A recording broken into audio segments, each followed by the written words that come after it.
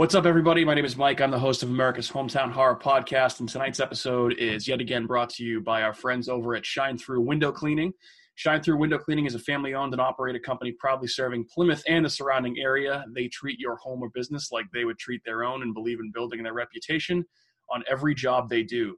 Get in touch with Shine Through today to discuss your window cleaning, gutter cleaning, and power washing needs at 781-812-9189. That's 781-812-9189.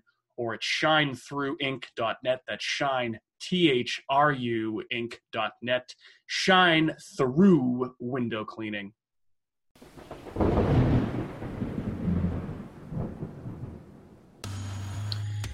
All right, here we go, everybody. So, quarantine times call for unprecedented and crazy shit. So here we are on our first Zoom recording just as an alternative way to get out there and record some content and bring in some guest speakers, since everybody is kind of holed up in their house or their apartment or wherever due to this COVID-19 coronavirus pandemic, whatever you want to call it. But joined as always by my co-host, my lovely co-host, Kat. What's up? How are you? Hey! And now you can actually see us for once, which is actually pretty funny. So in case you ever wanted to put a face to the names. And we are also joined by a very special guest tonight, our buddy Matt. What's up, man? How are you? How's it going? So Matt, and we're so happy to have you. So Matt actually is going to bring us a pretty unique perspective on something that I've been itching to talk about for a while. And when I found out that he was available to come on and do this, I was pretty excited. Obviously, one of the things that we, have wanted to kind of do our podcast about, in addition to movies and TV, books, paranormal stuff, obviously there's a haunted attractions interest here. And Matt actually has some pretty unique experience working for Walt Disney World. So if I have it correctly, because I looked at your LinkedIn before, so your current title, right, is a figure finisher and scenic artist. Is that the technical title for what you do? That is correct. Yep. Okay. That's awesome. So, and obviously it's a pretty unique job, pretty cool job. I know that you've been doing it for a while. So why don't you just give us a little bit of an introduction about, how you came to work for Disney, some of the things that you've done there, and I guess, whatever else you want to share. Okay. Yeah. I'm originally from East Bridgewater, Massachusetts, and I got my degree in sculpture at Massachusetts College of Art in Boston, and always had the dream of moving down to Florida and working at Disney as an artist. Of course, there's different types of art for Disney. You could be an animator for the movies. You could be an Imagineer that designs the attractions, or an art director. And currently the role that I have, and I have had for the last 2 or 3 years, is a figure finisher or a faux finisher, scenic artist for the parks. And that job has allowed me to get basically in the park late at night when the rides are shut down, the park's closed out, all the people go home. We all come in at 11 p.m. at night. We work overnight graveyard shifts till 7:30 in the morning, taking care of the attractions. So my job would entail, mostly my attractions over the last couple of years, because I worked at Epcot, I worked at Magic Kingdom. The ones I really focused on to take care of were It's a Small World, Pirates of the Caribbean, the Little Mermaid ride over in Fantasyland, the Seven Dwarfs Mine Train, which is one of their newer attractions. It's a roller coaster. And then over at Epcot, I did more scenic finishes around World Showcase. So faux marble, faux brick, faux wood in the different countries, but also worked in the Frozen attraction over there, the Mexico attraction with the Three Caballeros. Nice. The Imagination with Figment. Oh, I love Figment! The Seas with Nemo, and nice. There you go. What's the American Adventure with Mark Twain and Ben Franklin. So, this job has really allowed me to move not only between rides, but between parks, where I can, just kind of dip my hand in different types of artistry and really types of work that you really can't get trained in school. You really have to get in there, like at Haunted Mansion or Pirates of the Caribbean. where can you go where they can train you how to repair and paint butyrate or hot melt skin on animatronics. It's kind of like a lost art of the 70s. I mean, newer figures are silicone, but the old ones are still around too. And those are the Pirates and the Haunted Mansion figures. And they are still that kind of antiquated hot melt skin, which is super toxic to breathe in. So you need to know, how to work with it, how to paint it, how to repair it, because these figures move around all day long for hours and hours, and then they shut down, and then they're expected to reopen the next day in perfect condition. So that's where we come in to just kind of work our magic, and it's a lot of fun. It's a really good job. How do they keep track of how they need to be touched up? Like, will someone ride through it once a day and say, this thing needs to be touched up over here? Yep. You'll have managers, cast members or managers go on the ride every morning when it opens up and every night when it closes down. And they review, they look for things that look out of place. It might be a torn skin on a figure. It might be a wig that's misplaced. It might be an issue with costuming where something's fallen off, or you could see a zipper that's visible that shouldn't be there. And those are like the three core departments that will show up overnight is artist prep, which is my group, costuming, and hairdressing. So those three crews work together to make every single figure, the thousands of figures that are all over the parks, if you're including every single one, like It's a Small World, to make sure every single figure looks in tip-top condition. And then that's in addition to mechanics, ride show techs, electricians, carpenters, who are also working to make the figures look great, but the sets and props also look perfect every single day. So based off of the feedback we get from cast or managers, that's what we work off of. And we get work orders, we get what's priority, what's not priority. And then that ride opens the next morning no matter what. So it's kind of like you jump on it, knock out what you can on the list, and then wait for the next night to start over again. So insane to think about all the work that just goes into maintaining a place like that, things that you don't even think about, because obviously when you go there, it's meant to almost kind of be like a show from the second you walk onto the property until the second you leave and go back to the hotel. So it's just crazy to think of all the behind the scenes stuff that happens that people just have to do that you never even think about. So it's interesting to hear like how all that comes into play. Yeah, it's funny because you think when everyone goes home everything shuts down, but it's still pretty lively. I mean, it can be quiet here and there, but there are cars moving around. There's trucks moving around. There's high reaches that come in. There are nightly crews that are just working on cement or painting buildings or, like I said, doing carpentry or electrician work that they just could not do with guests in the picture. So they really maximize that time.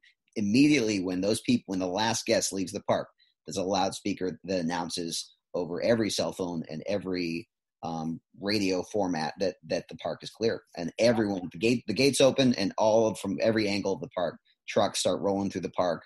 Custodial comes out, they start cleaning as well, and that's when the real magic starts. Has there ever been like someone who's hidden in the park that like wasn't found? Actually, I was going to talk about that because we, leading up to this chat we're having, I was thinking about what spooky things have happened in the park. And when I was a kid, I thought I would, I love Disney so much. I've always been a big Disney nerd. And I thought if I could hide in the park somewhere, where would it be? Right. Yeah. Where would I successfully pull it off? And I figured that it would be Tom Sawyer Island over in Frontierland. Because that is, not only do I love Tom Sawyer Island because it's such a unique attraction because it's not a roller coaster. It's not a show. You literally just take a raft to an island and walk around. But as a little kid, or even as an adult, I love walking around the fort. Fort Langhorne has the guns you can shoot across the way towards Big Thunder Mountain or Haunted Mansion on the other side. So you get a great view of the park, and it's a super cool area. They have caves you can walk through that are kind of sketchy, and maybe they have animatronics that are actually in the fort towards the back. A lot of people don't know that. There's like Prospector Joe, or there's some kind of like Frontierland-esque animatronics in the fort that also need to be taken care of. But anyways, when I was a kid, I thought the best place to hide and successfully stay over in Magic Kingdom would be the island because it closes at dusk, and then the rest of the park continues as normal until park close. and I thought me and my brother would do that. We never attempted it. We always had to go back to our hotel or our campsite at Fort Wilderness. But I looked, as I got more and more into Disney history, the good and the bad, I found out that two brothers decided to do that back in the 70s. They stayed over on Tom Sawyer Island. They successfully stayed on the island past dusk. They hung around the island for several hours. Their goal was to walk around the park and see it from a different vantage point at nighttime. I don't know if they were local kids. They might have been local, because you'd wonder, like, wouldn't parents know Right. if their kids weren't in the hotel room? Right. Yeah. And I was going to say that would be the first thing I would think of. That's either some extremely bad parenting, or maybe they went out to dinner and had a few too many cocktails and forgot about them. I don't know. Yeah. But some parents, I don't know if this is as much a thing nowadays, but from what I was reading about that story, parents would just drop their kids off at the Magic Kingdom and go on their day. And it was kind of like if you had a pass to get your kid in, an annual pass, it was like free babysitting. You just drop your kid off. He can go around the park. He has, maybe give him some money. He can get a hot dog or something, and then just, have a great day at the parks, pick him up later on. I think Disney doesn't want people to do that. No, I couldn't imagine they would. I can imagine why. Yeah. Yeah. But these two kids successfully slept over. I believe they do come through on the island at dusk with dogs to search and make sure every single person's off the island. And they do that later on in the main park too. But these two boys successfully stayed over, and they were on the island for a few hours. As you can imagine, they got kind of stir crazy. They got a little bored. They wanted to see the rest of the park. So the two of them swam across the river to what is now Big Thunder Mountain. Back then in the 70s, Big Thunder Mountain wasn't there until 1980. But there was basically a large field that was over where Splash Mountain is now as well. That also wasn't there. And one of the brothers made it across. The other one drowned and died. Yeah, I thought that might be the story you were going to tell. I came across that in my research for this episode. Yeah, it's a crazy story. The one brother that did survive tried his hardest to save the boy that sank into the water because he could not swim well. And the local workers were alerted, and they tried to get help, and it was too late. And that was his demise, was in the rivers of America, as they call it. So, oh geez. Yeah, pretty dark stuff. But I remember wanting to do that when I was a kid, and then reading about that story later on and being like, okay, maybe. Yeah, maybe not worth it. Yeah. But, kind of a spooky story, because you can imagine the excitement behind it, and then the sad ending, Yeah, of course. So I would have to imagine being in the park. I mean, it sounds like there's a lot of people that are in there kind of moving around, getting stuff done, but I would imagine there may not be a much creepier place to be after hours than It's a Small World, with all those, animatronic dead eyes looking at you, watching, in the middle of the night. Yeah. So it must be a creepy feeling sometimes to be among all of those, those still figures, I guess, if you will. So what was it like working in those attractions after hours? Well, the good news is they don't have the It's a Small World song playing after the ride closes. Thank God. They turn the music off, which is good. But you are surrounded by hundreds of figures just kind of sitting there, eyes open, staring at you. And it's very quiet in the attraction. Really, it's just you and maybe the mechanics moving around. But a lot of times it's just you, and maybe for hours. In a ride like Pirates of the Caribbean, it's pretty much a maze behind the scenes, and it is in the other attractions too. But at Pirates, the whole attraction is kind of U-shaped. So there's all these sets that are back to back with other sets you wouldn't even know, like the city that's on fire, the burning city at the end, is back to back with the well scene in the beginning of the ride where they're dunking the mayor, and then nowadays you see Captain Jack for the first time. But between those sets, which are so close together, are all these hidden passageways and staircases. And, you'll exit through one staircase and pop open, and you'll be surrounded by animatronics in the well scene. You'll go back down the stairs around the corner, and then you're in the scene with the auction scene. So it can be spooky because you're moving around a place that's darkly lit. There's not a lot of people. But there's a lot of animatronics, and none of them are moving, and they're all, you know. So when you turn the corner, So weird. it's still a human size character or person or figure. So God, I wouldn't be able to do that. even though you know you're alone, you can't help but be spooked by these It's so creepy. the figures all around you. At least with Small World, they're small enough. You're like, okay, I got this. Yeah. But at Pirates of the Caribbean, mostly that ride, there's so many sets where you're surrounded by dozens of figures, and sometimes you're not really expecting it, you know. Yeah. And every now and then, hydraulic fluid that's inside the figure will, maybe not all the hydraulic fluid is used. Those make it like, And then you'll have a hand flick, or you'll have a head turn. That's so weird. That's so creepy. An eye blink, you know, and you'll be working on a figure, and it'll blink. It'll blink. oh no. You know, so it can be really spooky, especially even if you know that going into it. I can already feel Kat having nightmares right now. Exactly, like, listening. You know, so it can be very spooky, That. especially like 3:00 in the morning. You know, you're like half awake. Yeah. And it gets very spooky. So obviously you're a huge Disney fan, and I'm a fan of Disney and Universal and the theme park industry as a whole.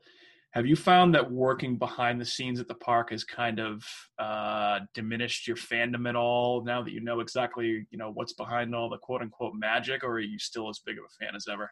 I've heard people describe it as like visiting the parks as a guest is like having a beautiful flower. And then when you take a flower and you start like pulling the petals off and dissecting it and taking the leaves off and opening it up, you can never put it back together again. You know what I mean? Like once you've seen the backstage, it's never possible to recreate. Toothpaste can't go back in the tube. Right. Exactly. Yeah. So in some ways, you know more about what's behind the scenes and how to make the magic, you know, real. It's kind of like a magician with his magic tricks. Once you know the trick, you know the trick, and you can't unsee it. But at the same time, I still love going to the parks, especially with people who have never been. I still love that illusion of, you know, what the animatronics are or the special effects in rides and shows. I still appreciate and value what the parks can give people. And despite knowing behind the scenes stuff, I still get a kick out of it. So you mentioned before that, all right, so you've worked on It's a Small World, you've worked on Pirates of the Caribbean. So let's talk about some of the rumors of some of the creepy things that go on behind the scenes or after hours at those attractions. So the first one, obviously, since we were just talking about It's a Small World, did somebody really hang themselves in It's a Small World? Have you heard that rumor before or seen that alleged photograph of the person that hung themselves in It's a Small World? Which room did they hang themselves? I haven't heard that one. No. So there's a viral photo going around. If you Google it, it shows allegedly somebody hanging like from the rafters of It's a Small World, like a cast member or something like that. Let me see if I can find anything. No, that was the Wizard of Oz. That was not It's a Small World. No. There's It's a Small World too. Really? Because I have heard Wizard of Oz. I have heard that one. Yeah. Yeah, Wizard of Oz, that one I've heard, but it's definitely for It's a Small World too. If I find the photo, I'll send it over to you, and I'll post it in the show description too. I have not heard of that. Okay. I'm trying to think. I do have a few that I was going to talk about, and I'm curious to see what details you bring out and if they match mine. Yeah. So the other one that I was going to bring up to you for Pirates of the Caribbean, which is this ghost of George. I'm sure you've probably heard of that one. Definitely heard about him a couple times from different people over the years. Okay. People. Well, what do you know, first of all? What have you heard? So from what I was able to find and read about, I read quite a bit on a lot of this stuff. So basically the story goes something like that there was somebody in the early 70s when the Pirates of the Caribbean was first under construction, a welder or something along, he died somehow, either by being crushed by a falling beam. Other people say that he fell from the Burning City set. And ever since, the ride has kind of been haunted by this ghost. People hear footsteps behind the scenes when nobody else around. There's phone calls from the control room. Occasionally they see like a full body apparition. And the urban legend is that the operators of the ride at the beginning of the day and the end of the day have to say hello or goodbye to the spirit. Otherwise, the ride will malfunction. Yeah, everything you're saying is what I've heard. So you have good sources. from what I know, when Magic Kingdom opened in 1971, they did not open with Pirates of the Caribbean, and the reasoning was they thought that people that are in the Florida area wouldn't want to have a ride about the Caribbean. It's too close to Florida. It's not interesting enough. So they were going to open a ride called the Western River Expedition or Expansion, and it was going to be a Pirates-like ride, but it was going to be over in Frontierland on a boat ride with cowboys on both sides of your ride. But there was so much upset from guests that the Pirates of the Caribbean ride was not at Magic Kingdom when it first opened, that they rushed to get that ride done. And it opened in December of 73, I'm pretty sure. And I know when they built the ride, they did have someone named George who was working on the set. From what I heard, he was a welder. And it was in the construction of the ride. He was in the Burning City scene towards the end of the ride on a tall ladder to your right when you first enter that scene. Most of the focus of that scene is to your left where the pirates are singing. Everyone's drunk. There's lots of flames. Now you smell a smoke smell. They add that to the ride recently. But to the right, there's really nothing going on. It's a dark, shadowy area. I think you do see a guy with some pigs later on in the mud, but up to your right, there's a tall tower, and the cast members have called that George's Tower because that's the tower that allegedly he fell from on a ladder while working up high. It fell to his death. And additionally, I have heard from mechanics that work the ride and show techs, and also cast members over the years say that lights will randomly turn on or turn off, or you'll feel someone watching you and there's no one there, or they'll see like some type of ghostly figure move on the screen in the control booth, but it won't be visible to anyone in person, so they have no explanation for these things. And additionally, they do start every morning saying good morning, George, and they finish every night saying good night, George, because if they don't do that, typically bad stuff happens. I don't think he's an evil spirit, but I do think that he is always listening and aware, and maybe that's his final resting place is that attraction, and maybe more specifically that room. So it's interesting to think about, 50 years later, we're still saying good morning, George, and good night, George, and we're still talking about him now. So there's definitely something there, I think. That's wacky. Yeah. Yeah, that's crazy. I mean, it's funny to hear that the rumors are true, that actually still does happen. But hey, superstition's a hell of a thing. Yeah. I mean, if I was going to be working behind the scenes back there, I would definitely say hey and goodbye, because I wouldn't want to be, any more creeped out than I probably already would be, because you don't know. You have the feeling of being watched. You don't know if it's one of the dozens or hundreds of animatronics that are in there, or if it's a ghost. Kind of creepy. Yeah, but I could definitely pinpoint that spot is when you're in that fiery room, that fiery scene, the town burning down. To your left is 3 musicians singing, and to your right is a tall tower, pretty much in the dark. And if you look close enough, you'll see it. And that's the place where it happened. So be on the lookout for that next time you're on the ride. Okay, will do. Yeah. Any other interesting stories about Pirates of the Caribbean? I had a couple more I want to run through you, but I just didn't know if you had anything else. Let me think. There's a hangman's noose in the first scene that a lot of people don't see. Okay. When you go past the ship on your left, you kind of take a really sharp ride. They call that, I think they call that Moonlit Bay. It's where all the cannons are shooting at your boat. And as you pass to the right, that's where they're dunking the mayor in the well, where all your attention is to the right towards that scene. There's a lot of animatronics there, and there's literally nothing going on to your left. But to your left, if you look up, part of the castle that's right next to you is a hanging noose, which a lot of people don't see, but it's still there now. And it's kind of in the shadows a bit, but if you look up to your left, you'll see it. And it's kind of a neat Easter egg, kind of creepy, Yeah, that's wicked creepy. Yep. Kat, when's the last time you've been to Disney World? Well, we went to Universal. Besides that, when I was in high school, I think junior in high school. Yeah, I think last time I was there, I think was in like 2006 or 7. It was a long time ago. I know they've changed a lot of stuff since I've been. Yeah. I don't know when we'll get back. I would love to go. I'm just trying to picture all this stuff in my mind, not having been there in a while. But I'm definitely gonna have to go back to this and re-listen if we whenever we get back there. Yeah, and in 2006 they added the Johnny Depp Captain Jack figures. Yeah. They had three of them, one to the well scene, one to the scene with the pirate with the map looking for the gold. He's right in the middle of the ride. And then the very last scene, you see the Johnny Depp character, the Captain Jack again, in the treasure room, which used to be a bunch of pirates shooting guns. Now it's just Captain Jack and a parrot surrounded by gold. And, that's the big finale. But those I remember. Those were there last time I was there, and I went on that ride. So, yeah, those are pretty impressive animatronics, to be honest. Yep. And those newer animatronics, the Captain Jack ones, those are silicone figures. So they are like high-tech figures with really high-tech, silicone skin. They're like top-of-the-notch animatronics that surrounded by them are a lot of older figures, like I said, from the 70s with kind of like 1960s technology that, it cost a lot of money to redo every single figure. And there are 78 figures in that ride. So I think they maybe over time they'll transition them to silicone, but people love that ride so much that they don't want to take it down, close it up. So kind of like Haunted Mansion, if that ride goes down for a few days, people freak out because they come to the park to see that ride, so. The perfect transition. That's actually one of the ones I wanted to talk about next.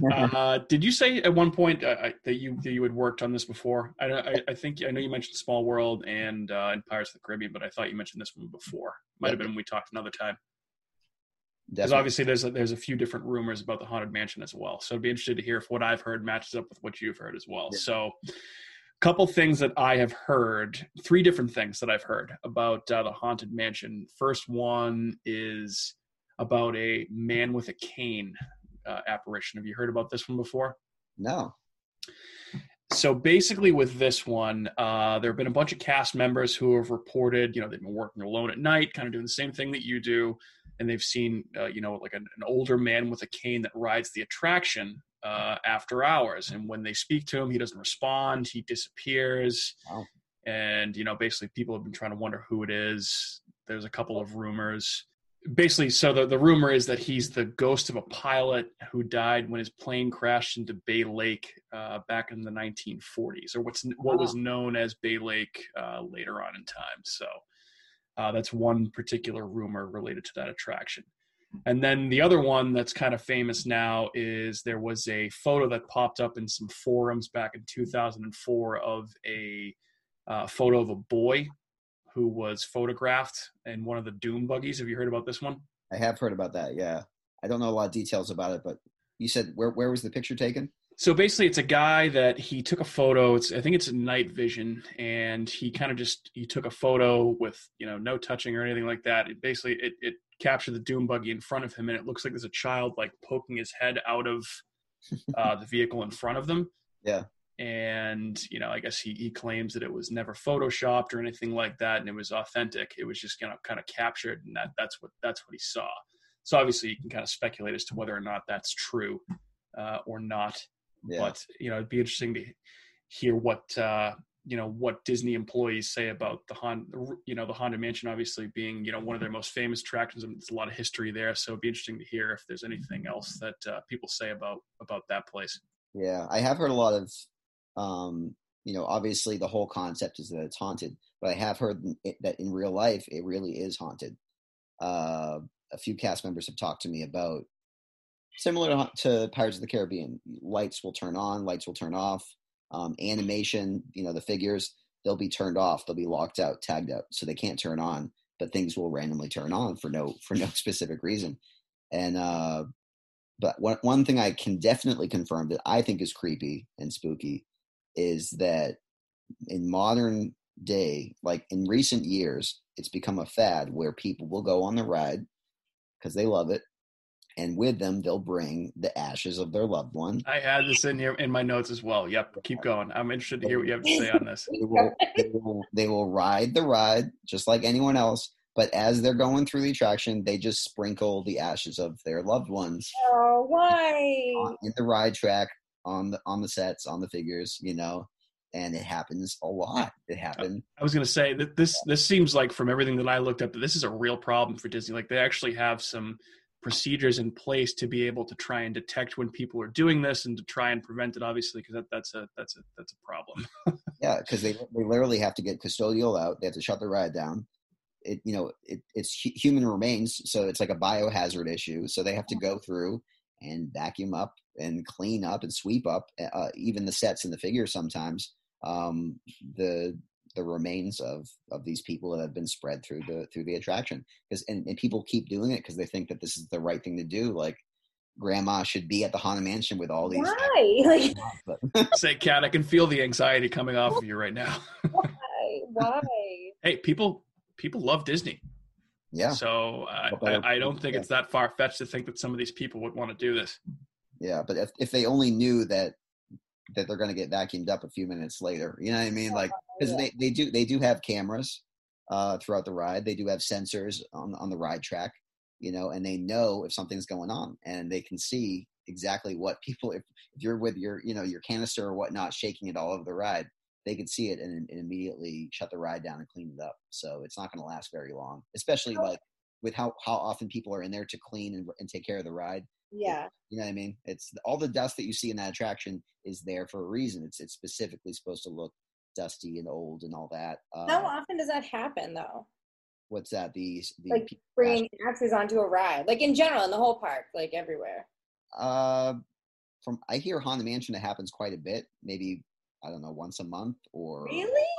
Yeah. I mean, I guess there's a lot of people that go through that ride like per day. Yeah. I mean, so once a month probably isn't that bad. maybe more frequently. I guess it depends, but I don't know if they do that in other attractions. I've never heard that. I've just heard specifically Haunted Mansion is popular for spreading ashes because they figure this is where ghosts are supposed to be. Maybe my grandma or my aunt or my mom really love this ride. They love Disney, and this is where they should stay. But it's pretty gross when you think about it. Yeah, it's really gross. Yeah, for sure. So the last thing that I had kind of seen, on a few different sites was that in the Haunted Mansion that supposedly the Seance book was originally a real 14th century book of witchcraft. Really? Yeah. You ever heard anything like that or come across that rumor before? No, that's pretty cool. Yeah. And I mean, a lot of this, there's articles out there that I researched. If you just Google ghost stories Disney, they'll pop up. You can find some of them. There's a lot of them out there. And obviously you just have to, kind of take a lot of them with a grain of salt, which ones are true or, true allegedly, or which ones are completely fabricated. But that was another one that I thought was kind of interesting. Okay. So anything else in the Haunted Mansion that I missed or anything else? From a personal standpoint, walking through that attraction at night, I mean, after a few weeks, you get used to it. But when the first time you're in there at night, walking through to take care of the ride, it is so creepy. It's like, because everything, it's already creepy enough, but in a fun way when you're on the ride. But when the ride's not moving, sometimes some of the special effects are still moving around. So you hear, to walk through the ride one time when I first started there, the music wasn't playing, but all of the special effects were still going. So the animatronics were not moving around. It was safe to walk through, but there are like knocking sounds you hear on doors that are from real knockers that are, that are timed to knock every few minutes.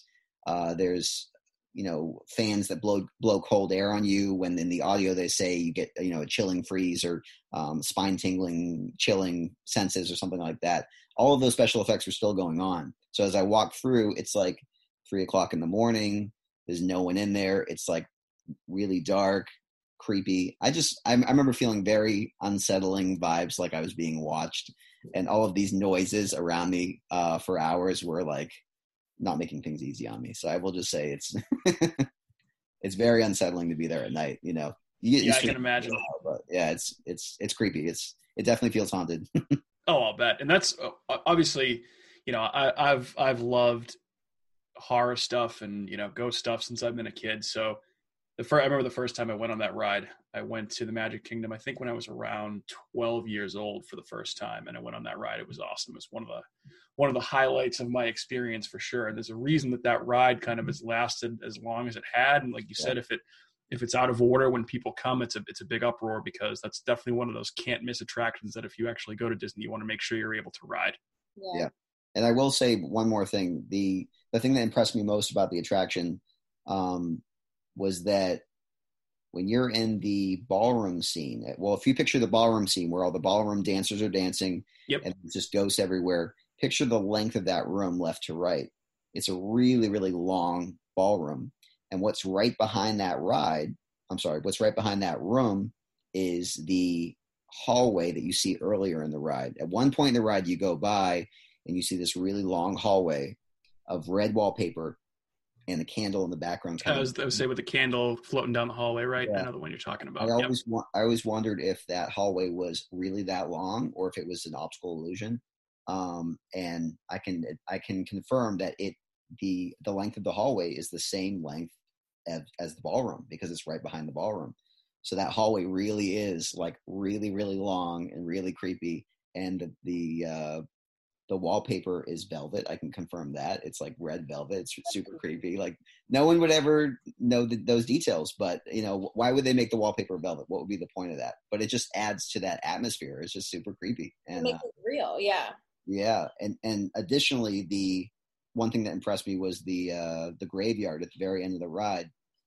Again, I thought that maybe there were optical illusions to make it seem bigger than it is, but it actually really is enormous. Like that graveyard there's so many sets in one. Like if you were to look at one side of the graveyard, there are scrims here and there between sets to give it a kind of a hazy, foggy look. And there's lots of blacklight usage for making the ghost kind of glow.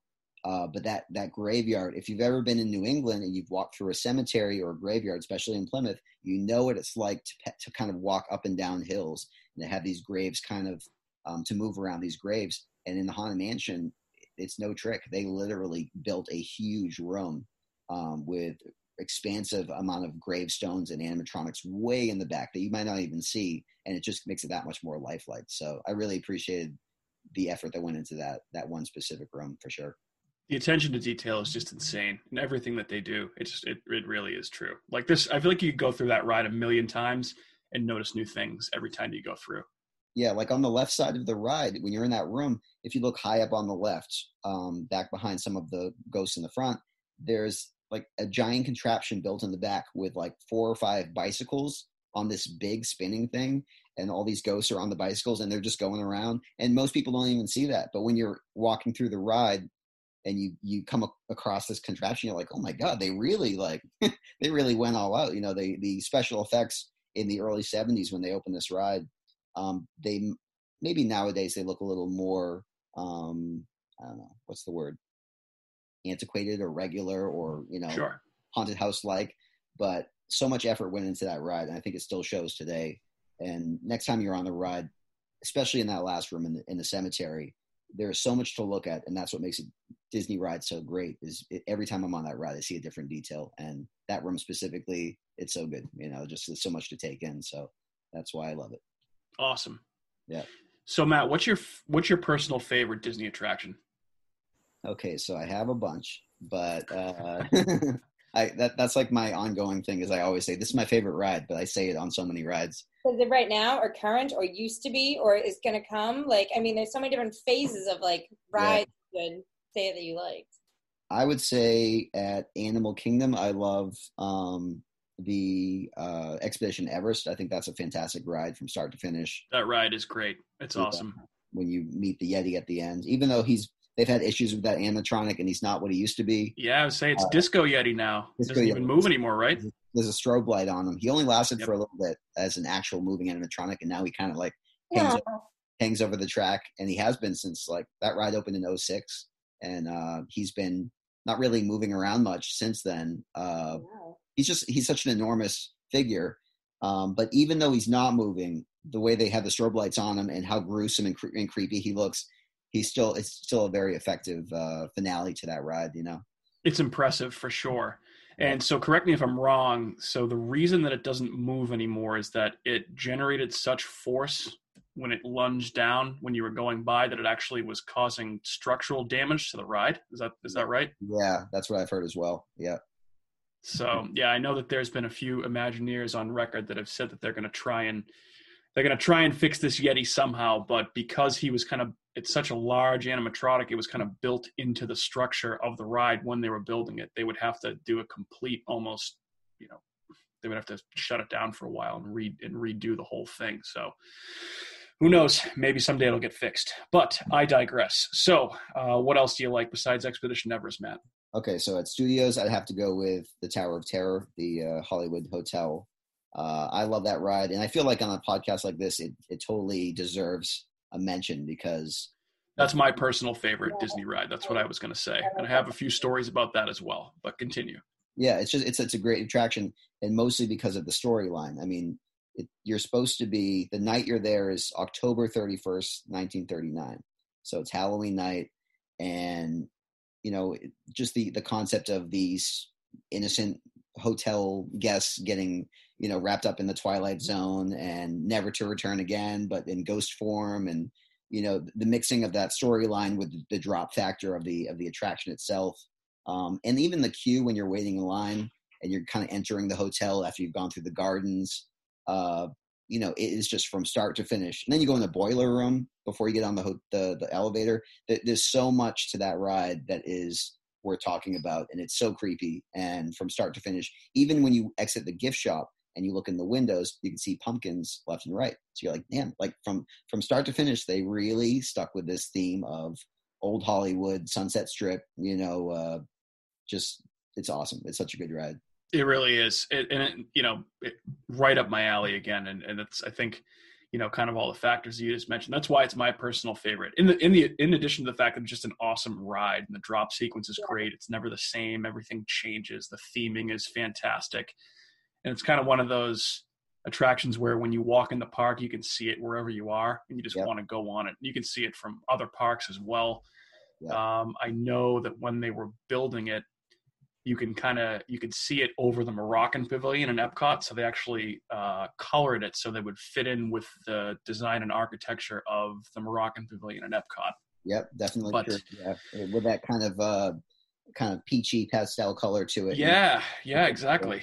Oh, yeah. But I love that ride. I love that ride. Real fear of everyday life, though, that ride then translates to. So whenever you go into an elevator after going on that ride, you're like, oh my God, is it gonna break? Like if it stops, if there's some sort of electrical problem, you're like, oh my God, I'm gonna die. Like, oh my God, this whole thing is just gonna fall and I'm gonna go down. I mean, well, you see it on the movies too. Yeah. I mean, I feel like that fear that when it actually happens, when they open the doors and you see out and you see the whole park and then all of a sudden you just fall, it's like such a terrifying feeling.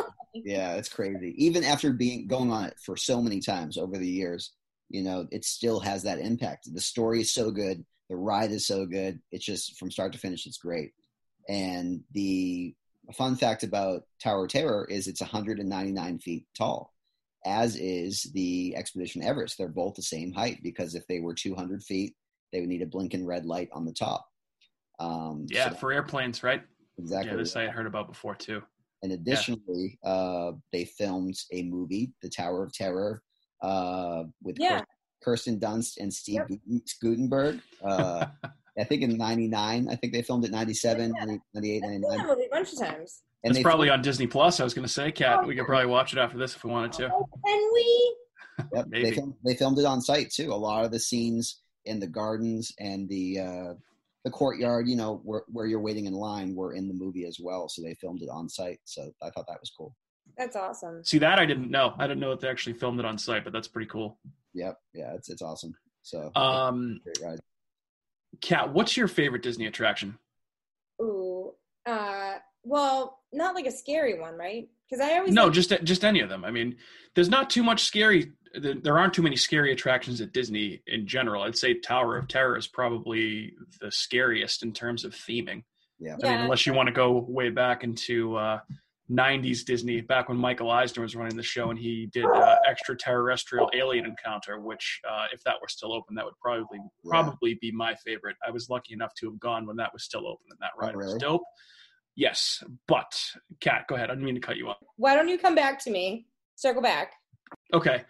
Matt, so you said you had a few. What else? Yeah, my favorite attraction at Epcot is it's a toss-up. I really like the American Adventure attraction over in World Showcase. I think it's like, it's some people think it's corny, but I just love the mechanics behind that attraction. I mean, there's so many animatronics, and it's shown like it's a stage show, but if you go backstage, there are all these different levels of hydraulics moving around into place to bring out Benjamin Franklin or Susan B. Anthony and the different figures.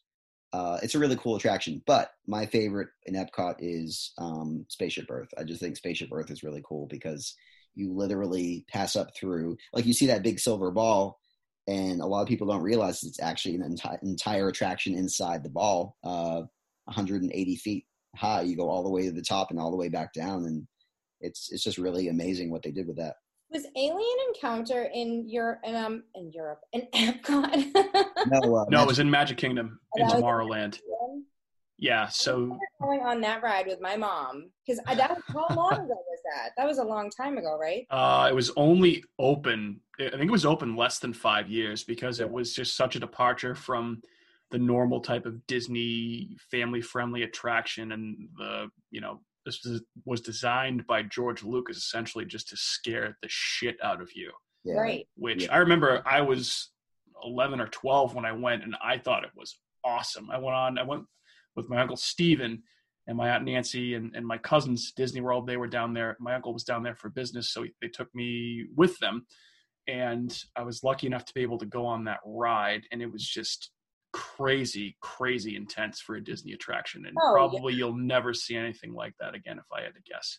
Yeah. I mean, it's such a terrifying attraction. They even had a scene where I think in the story, a cast member is trying to shut things down or put the alien back inside. Yeah. You hear audio of this cast member basically trying to save the day and then get like eaten by the alien. It's like really disturbing because you literally you're in Disney and you have this cast member get killed in front of you, And it's all very audio, you know what I mean? A lot of it was very sensory, but it was like super creepy and things touch your neck and you feel like slime on you or water. Yeah, I remember that part actually. And so basically like there's supposed to be like a maintenance guy like up on the rafters above, and they shine a light down. So it looks like there's somebody actually there. And then it cuts to like on the big screen, it's like his night vision camera, and he turns a corner and you see the alien, and it just shows him like bite down. And you feel like blood spray on your face. That was it. Yeah, it was terrible. It was so gruesome. I love that ride. But there's an awesome YouTube channel called Theme Park History. Mm-hmm. And they basically they go through either, attractions that are still around or older ones and kind of talk about how they were built and, what the decision-making process was like behind that. And they have an awesome video on Alien Encounter. I'll send it to you, but it's worth checking out. It kind of goes through all that. And there's not because it's so old, there's not much footage of the ride. So if you try and YouTube it, you can't really see too much, but they actually have some in there, which when I was watching, I was like, oh, I wish this was still around for sure. Yeah. But so since we just talked about Spaceship Earth and Tower of Terror, there have been not a ton of detail, but there were a few stories that I saw online about those being haunted as well. Apparently in Spaceship Earth, people have seen apparitions of a small blonde girl on the ride after hours. Same thing with Tower of Terror. Cast members have reported to have seen, a ghostly figure walking around the attraction after hours, usually walking the opposite way that he should be. And then when they try and talk to him, he doesn't respond and then just vanishes into thin air. So a couple of additional creepy layers to those two attractions as well. Cool. Yeah. I have heard about Tower Terror with that figure, and I think it's already so creepy in there. You can imagine like that happening to you, like seeing a ghostly figure in an attraction like that. Like, I wouldn't be able to handle that. Yeah, me neither. It's just there's so much in there in terms of detail, and I'm a huge Twilight Zone nerd as well. So I love all the Easter eggs in there, especially right at the very end before they open the elevators. You get out, you can kind of see a lot of the props from some of the original Twilight Zone episodes back in the 50s and 60s. Yeah, do you remember? Just awesome stuff. What was the name of the dummy in one of those? Oh, like a little. I always remember Slappy from Goosebumps, which was derived from that, but I forget what the actual name of the dummy was in Twilight Zone. I have to look that up now. He is in that room you're talking about when the elevator comes back down to the ground floor. He was one of the ones that I was thinking of that I definitely remember seeing. Creepily sitting behind your elevator, just eyeballing you. Yeah. Kat, so did you have any more luck thinking about favorite Disney attraction? Well, I think I always liked the mountains, Space Mountain, Thunder Mountain, Splash Mountain. They're always like, because the lines are so long, and then once you get up there, like it doesn't disappoint. Like even when you're waiting in line for like Splash Mountain, you go in little tunnels and stuff, and there's like other animatronics and whatever kind of on your way, so it's kind of part of the ride. It like becomes an extra element of it. Splash Mountain's dope. I love that ride. So much fun. Yeah, I love. That's another one that has 1 billion animatronics. Space Mountain. Cool. So the mountains then. Yeah, I like the mountains, and I like Figment. I've always liked Figment. Yeah, actually, speaking of Figment, some guy came in with a gun in the early '90s and shot and killed another guy at Figment, like at 2 a.m. I read that at one point. Oh my God! Shit, I hadn't heard that one. That's crazy though. I mean, I don't think you'd be able to get away with that nowadays, but How was he at Figment? Like they were both mechanics, and he came to work and he was angry and he shot and killed this guy, and you don't hear about that, but it happened. Figment. Yeah, at Figment. Not to ruin Figment for you, but Oh no, Wow. that's so sad. because in addition You've to ruined Kat's childhood now. Kind of. in addition to all this spooky stuff we're talking about, ghosts and all that, Disney, I mean, think about it, Disney's basically a small city. The size of Walt Disney World is the same size as Manhattan. No, is it really? Yep. It's actually twice the size of Manhattan, or the same size as San Francisco as a city. Wow. So, like any city, they have accidents, they have deaths, they have murders, and it's the most magical place in the world, so they don't really talk about it. But every year, somebody gets hurt, and they almost can't avoid it because you have so many people in those hotels, in the attractions. You have 70,000 cast members working there daily. That behind the scenes, there's a lot of accidents and deaths and murders and really crazy stuff that's happened. It's sad, but there are websites dedicated to accidents at Disney that go over the gruesome details of people getting hurt over the years, or people getting arrested, and accidents on attractions, or people that have heart attacks that had previous conditions that like there was one I was reading about where a boy who was like 6 years old died on Mission Space at Epcot because it's like a centrifuge spinning attraction, but he had a heart murmur before the ride, and the ride has a sign that says don't go on this ride if you have heart conditions. So Disney is always battling that over the years. People who get killed on their rides or die off property. That's something I hear too, is nobody dies on Disney property. They're pronounced dead after they leave the property, after they leave the park. Yeah. I guess that would make sense for Disney to cover their ass. That makes sense. I'm going to say, do they have to report these, or are they reported the only thing I've ever heard bad of Disney, any sort of recently, was when the kid got eaten by the alligator at the Florida. That was a sad story. Very, very sad. Yeah, and they do have to report them. Any accident or incident, whether it's on the ride or in a show or even in the hotels, anything has to be reported. And Universal does the same thing. Yeah. Now, do you prefer Disney or Universal? I like them both a lot, but I prefer Disney over Universal because I think, Universal's got some really great rides, some amazing coasters, but I think Disney takes an extra step to the, besides Harry Potter. Harry Potter's phenomenal on its own. Yeah. But Disney takes an extra step for the theming, and, it's a little more, I don't know, altogether put together very well. The theming's great, and I love that I get to be a part of that. So I'm biased, but I love Disney. Wait, have you been to the Star Wars land? I have, yeah. It was very cool. Oh, you showed me pictures, I feel like. Yeah, it's amazing. And you could tell they're trying to stay up to date on bringing their guests in. The people that are going to Harry Potter are just blown away with that theming and that environment. So Disney's trying to give people that with Star Wars, and they're definitely successful. It's really well done. Nice. Yeah, from what I've seen, I watched on YouTube a couple weeks ago, a point of view video of that new attraction that just opened up. The main, not the Millennium Falcon one. What's the name of it? Rise of the Resistance. Oh my God, it just looks so unbelievably cool. I would love to be able to go and ride that. So I don't know when we'll get down to Florida again, but hopefully soon. And I can't wait to just thinking about all these attractions makes me just want to go ride them. Maybe it will be all ready by Halloween. Yeah, there we go. Maybe. And obviously, so, we talked about this a little bit offline, but we'd love to have you back for a second episode and talk about Universal, because I think I saw that you've done some work for Universal as well, not like an official Universal employee capacity, right? But as like a contractor, so you've been on-prem with that place too? Yep. To some extent, yeah, I've done some work for them, so I could talk about Universal as well. Yeah. I love to talk Halloween Horror Nights with you, which is one of my favorite subjects to talk about. So we can definitely tackle that in a later episode. But so while we still a couple of other small things left on Disney, we kind of talked about a lot of the stuff that I had more details on. Last one I kind of wanted to bring up with you was Disney River Country. Yes. Have you heard of this? Do you know about this? Yes, I do. Yep. All right.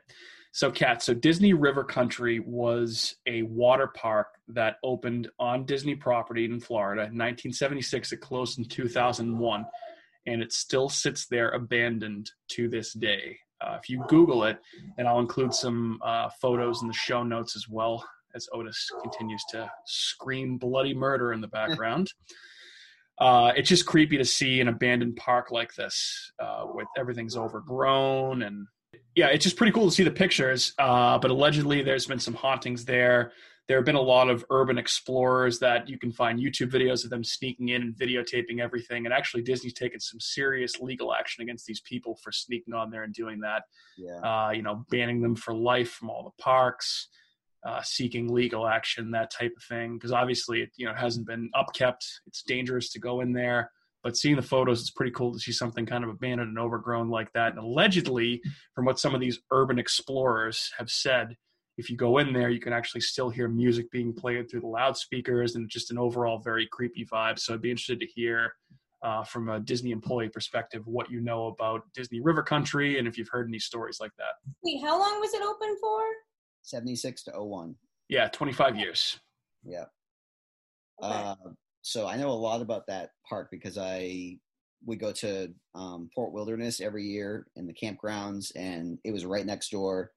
So I did go a couple times as a kid. It was a lot of fun. It was. I was actually, I don't mean to cut you off, but I was wondering where it was, like on the Disney property as a whole, that it's still left like that, abandoned. Yeah, basically you have the big hotels over by Magic Kingdom are the Grand Floridian, the Polynesian, the Contemporary, and then around the corner on Bay Lake, which you mentioned earlier, is the Wilderness Lodge, and that's a big hotel as well. And then next to that is Fort Wilderness, which is the campground. But between Fort Wilderness and Wilderness Lodge is an expansive land that includes the River Country Water Park.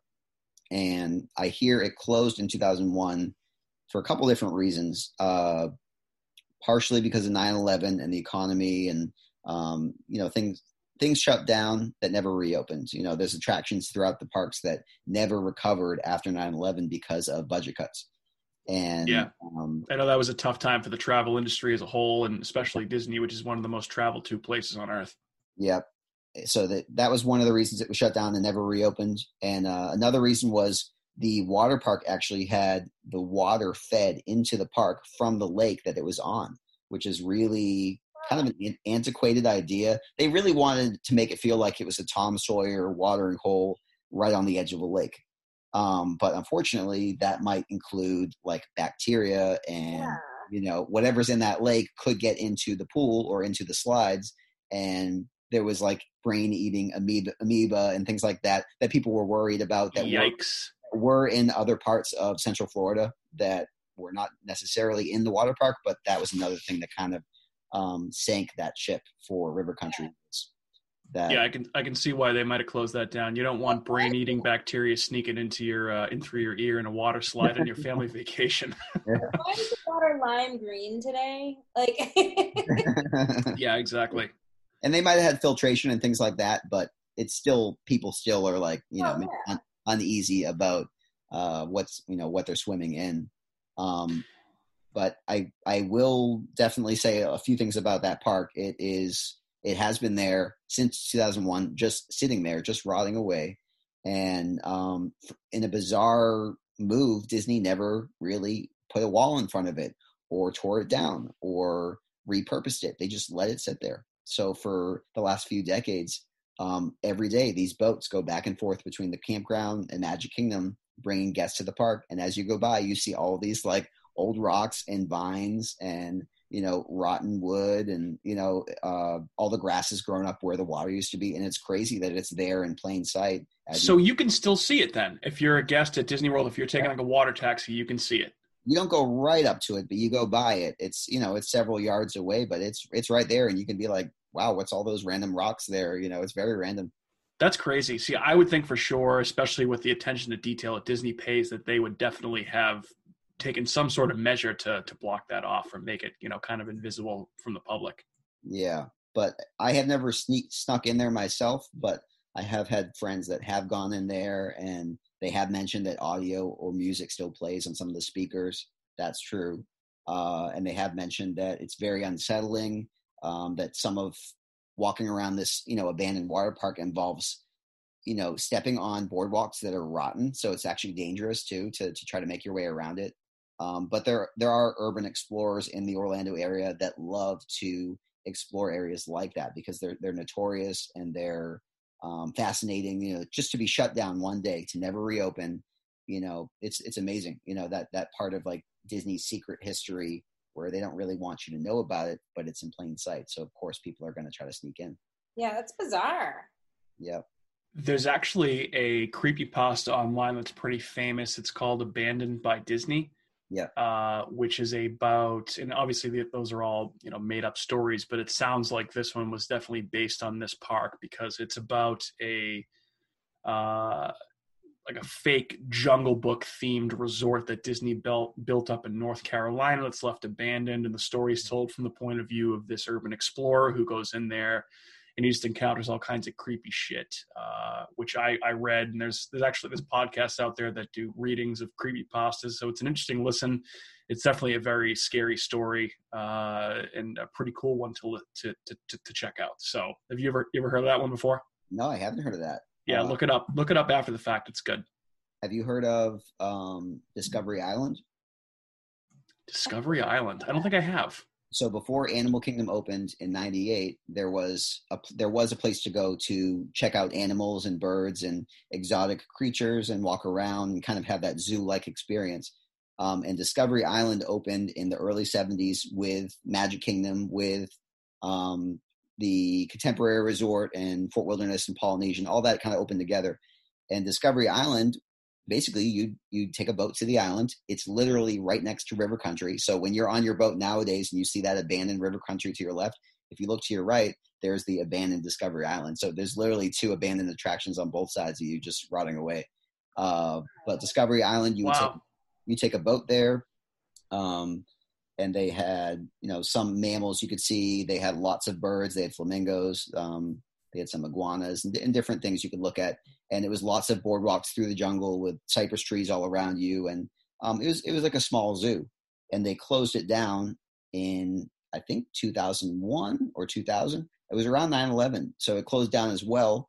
And Animal Kingdom was open, right? So there wasn't really a need for this island anymore. A lot of those animals were moved to Animal Kingdom.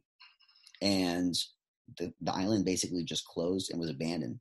And people, these urban explorers in Orlando, have also crept onto that island by swimming across the waterways, which is super dangerous because of alligators and stuff like that. Yeah. Yeah. in the middle of the night, swimming across the water, somehow surviving that, and then making it onto this island. And then, you know, the island has been taken over by nature. So it's like all of these pictures that people post online are pretty fascinating. Like someone took a picture inside one of the break rooms and it was literally just left abandoned. Like it's like they closed the door and they just left it there, you know, but like weasels and like different types of animals have moved in and built nests, but you see like a water cooler and like some pictures of cast members. And then like, there's just a nest of like marsupials down below but they take a flash picture. So they were like these babies, like all like, you know, with the shiny eyes. Yeah. Yeah. So just really creepy stuff like that because they essentially abandoned the island. They took the dock down and they just let it sit there. So now a lot of those buildings are still there. And it's just fascinating to think that Disney has not torn it down and that there's still life on that island in some way. Yeah, it's bizarre. So, I mean, they just have so much property down there that they can pretty much, they can expand as much as they want Yeah. for the next many decades. There's just a ton of land, and it's just they're able to let something like that just sit there, which is crazy. And they just bought lands 2 or 3 days ago. They bought like 27 acres for something. So I saw that. Disney's always buying more land, and like I said, they're the size of San Francisco, and only I think 30 or 40% is built on. So they have so many opportunities to build more, and maybe they don't really have to worry about River Country or Discovery Island because they can just kind of pretend like it never happened, Yeah. Crazy stuff. Yeah. All right, so that's kind of all I had in terms of notes and stories that I had seen. I know we've been going for a little while here about Disney World. I mean, is there anything else, Matt, that you know of that you wanted to mention? Anything that I missed? Anything that you want to add? I would say I think I touched upon everything I wanted to. I think the idea of Disney being this happy, magical place where nothing bad happens is really interesting, because I just think it's fascinating that the internet has provided us with an opportunity to see pictures and videos of long lost attractions and stories about people dying or murder or ghosts, So I think Disney's worst enemy has been the internet, because it brings everybody together to talk about this one topic, and all these urban legends and whatnot over the years get collected on these websites. And I just think that I love it. I love Disney history. I'm a big Disney nerd. So I just think it's great that there's other people out there that are into it as much as I am. Yeah. Oh, for sure. There's so many people out there. So when like you mentioned with the internet, there's a forum for essentially everybody to post their stories, their experiences. So you see more and more of this kind of stuff coming out, which was, I thought one of the most interesting paradoxes that it, like you said, it is the happiest place on earth, but there's just, a bunch of dark history as well, which I thought was an interesting point to look at it from. Yep. And it's interesting to see that there's so much fascination behind that, and I am curious if Universal has as much. I haven't really dug into Universal's past as far as hauntings or murder or accidents, but I'm sure there's stuff like that. And we haven't even talked about Disneyland or the other parks in the other countries, so I'm sure. Yeah. I was to say there was a lot that I saw. There was actually maybe even more for Disneyland that I saw, some interesting stuff. But obviously, with your experience in Orlando at Disney World, I thought we could just talk about that. But one kind of conspiracy theory that I did come across in my research, and this obviously is directly tied to Disneyland. Lots of rumors have come up over the years about Walt Disney himself and some of the things that he was into when he was building the parks and building his empire, if you will. And one of the things that I'd be interested to hear if you've heard anything about this, Matt, is that, so for conspiracy theories for Disney, I obviously had the one about the ashes being spread throughout the attractions, which we know you've confirmed is true. And we've, seen news articles that's true. Yeah. The other one that I saw that I found kind of interesting was about Club 33 in Disneyland, and that, Walt Disney used to hold Freemason or Illuminati meetings from Club 33 in Disneyland. Ever heard anything like that before? Yeah, I definitely have heard that, and I think that's awesome. That's crazy. Talk about just a wild story. But I mean, depending on who you talk to or what you read online, anyone that's made money or has been in power is in the Illuminati or the Freemasons or in some sort of plot to take over the world. So why is it so inconspicuous that Walt Disney might have been a part of that? You never know. They built a Club 33 in all 4 parks over the last 2 years. So really, yeah, each of the 4 parks has a Club 33 now hidden somewhere in the park, with the very rich and wealthy, visiting every day. And like over in Adventureland, there's a secret upstairs lounge. That's their Club 33. And you can step out on the balcony and watch the fireworks show with your other rich friends. So I don't know, maybe they're spreading the Illuminati message. I don't know. It's possible. Interesting. Definitely possible. The other one that I heard about Disneyland, like kind of one of the more famous ones, was that obviously Walt Disney had an apartment built for him in New Orleans Square, I believe, at the Disneyland park. That was kind of for him to be able to kind of come and go and hang out at the park as he came and went. And there was enough room for his family there. And I know they leave a light on in memory of Walt Disney in that window all the time. But that apartment is supposedly haunted by the ghost of Walt Disney. I wouldn't doubt it. Yeah, I've heard about that, them keeping that light lit at all times for him. And I know he died in 1967, so he never got to see Disney World. You know, he walked around there when they were planning it. But I know at Disneyland he had quite a presence, so I wouldn't be surprised if he still was there in some form, you know. Yeah. Crazy to think that he died before Disney World was even completed. So it'd be interesting to hear what he thought of Disney World, you know, having never seen it finished. I know that was just kind of in its beginning phases when he died. Right. And his brother kind of took over the business operations for that. And there was even some questioning as to whether or not they wanted to continue with the project without his guidance. And obviously they did, and kind of the rest is history.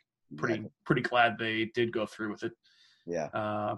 But yeah, crazy stuff.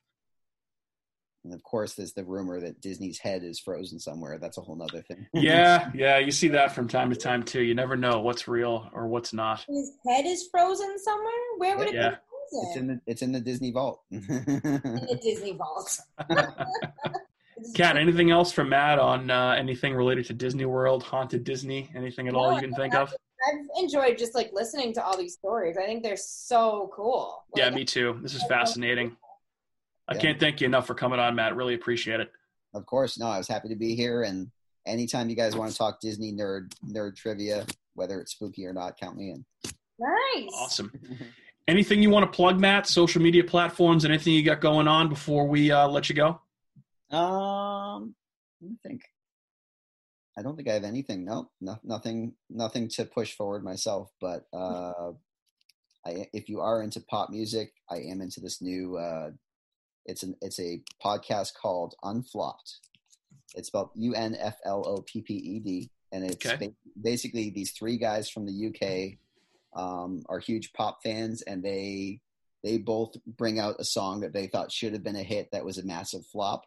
And then the third guy, they both put up their arguments. The third guy mentions he's trained in music and composition, so he's like the music genius, and then he's the deciding factor on which song will be unflopped and added to the Spotify playlist. So, nice. It's a really cool playlist podcast because it you know I love pop history. I love seeing music successes as much as I like seeing music failures. Oh yeah. So make sure you check out Unflopped. I love that show. That sounds fun. Yeah, I will. Definitely check that out. I look forward to your best and worst songs of the year every single January, December. Yeah, that's definitely one of my favorite social media posts of the year, because I think generally we kind of agree on some of the worst ones, or at least the last couple of years we have. I just feel like every year Ed Sheeran outdoes himself. He just. I'm gonna have to agree with you there. Yeah. All right, so safe to say we'll have you back at some time in the future, Matt. Talk some Halloween Horror Nights, some Universal stuff, maybe. Definitely, count me in. Excellent. Well, again, we really appreciate you coming on. Thanks so much for taking the time. I thought this has been a really interesting listen. Like Kat said, I love hearing these stories, especially from someone who's been on site and seen it all. So it's a pretty cool perspective, and I'm very happy that we did have you on. Yeah, thanks for having me. I really appreciate it. Yeah, of course. So that's going to wrap it up for this episode of America's Hometown Horror. My name is Mike. Kat is my co-host. We have Matt here with us. Here's where you can find us on the following social media platforms: on Facebook at America's Hometown Horror Podcast, on Twitter at Hometown Horror, on Instagram at Hometown Horror Pod. You can also email us with show ideas, statements of outrage, donations, really anything you want, at hometownhorrorpodcast@gmail.com. You can also subscribe to us on the following podcast platforms, including Apple Podcasts, Spotify, Google Podcasts, CastBox, Spreaker, Stitcher, iHeartRadio, and wherever else you get your podcasts. Thanks again for listening, and stay safe out there. Wash your hands, and we will talk to you guys next week. Say bye, guys. Bye. Thanks for listening, and if you're looking for other podcasts to listen to, you can check out the other podcasts on the Inebriart Podcast Network. We have Retro Redoctopus. We have America's Hometown Horror, Bar Talk, Old Colony Cast, and, of course, Inebriart. So you can check those out wherever podcasts are found. Like, comment, and subscribe so we can reach more listeners, and thanks for listening.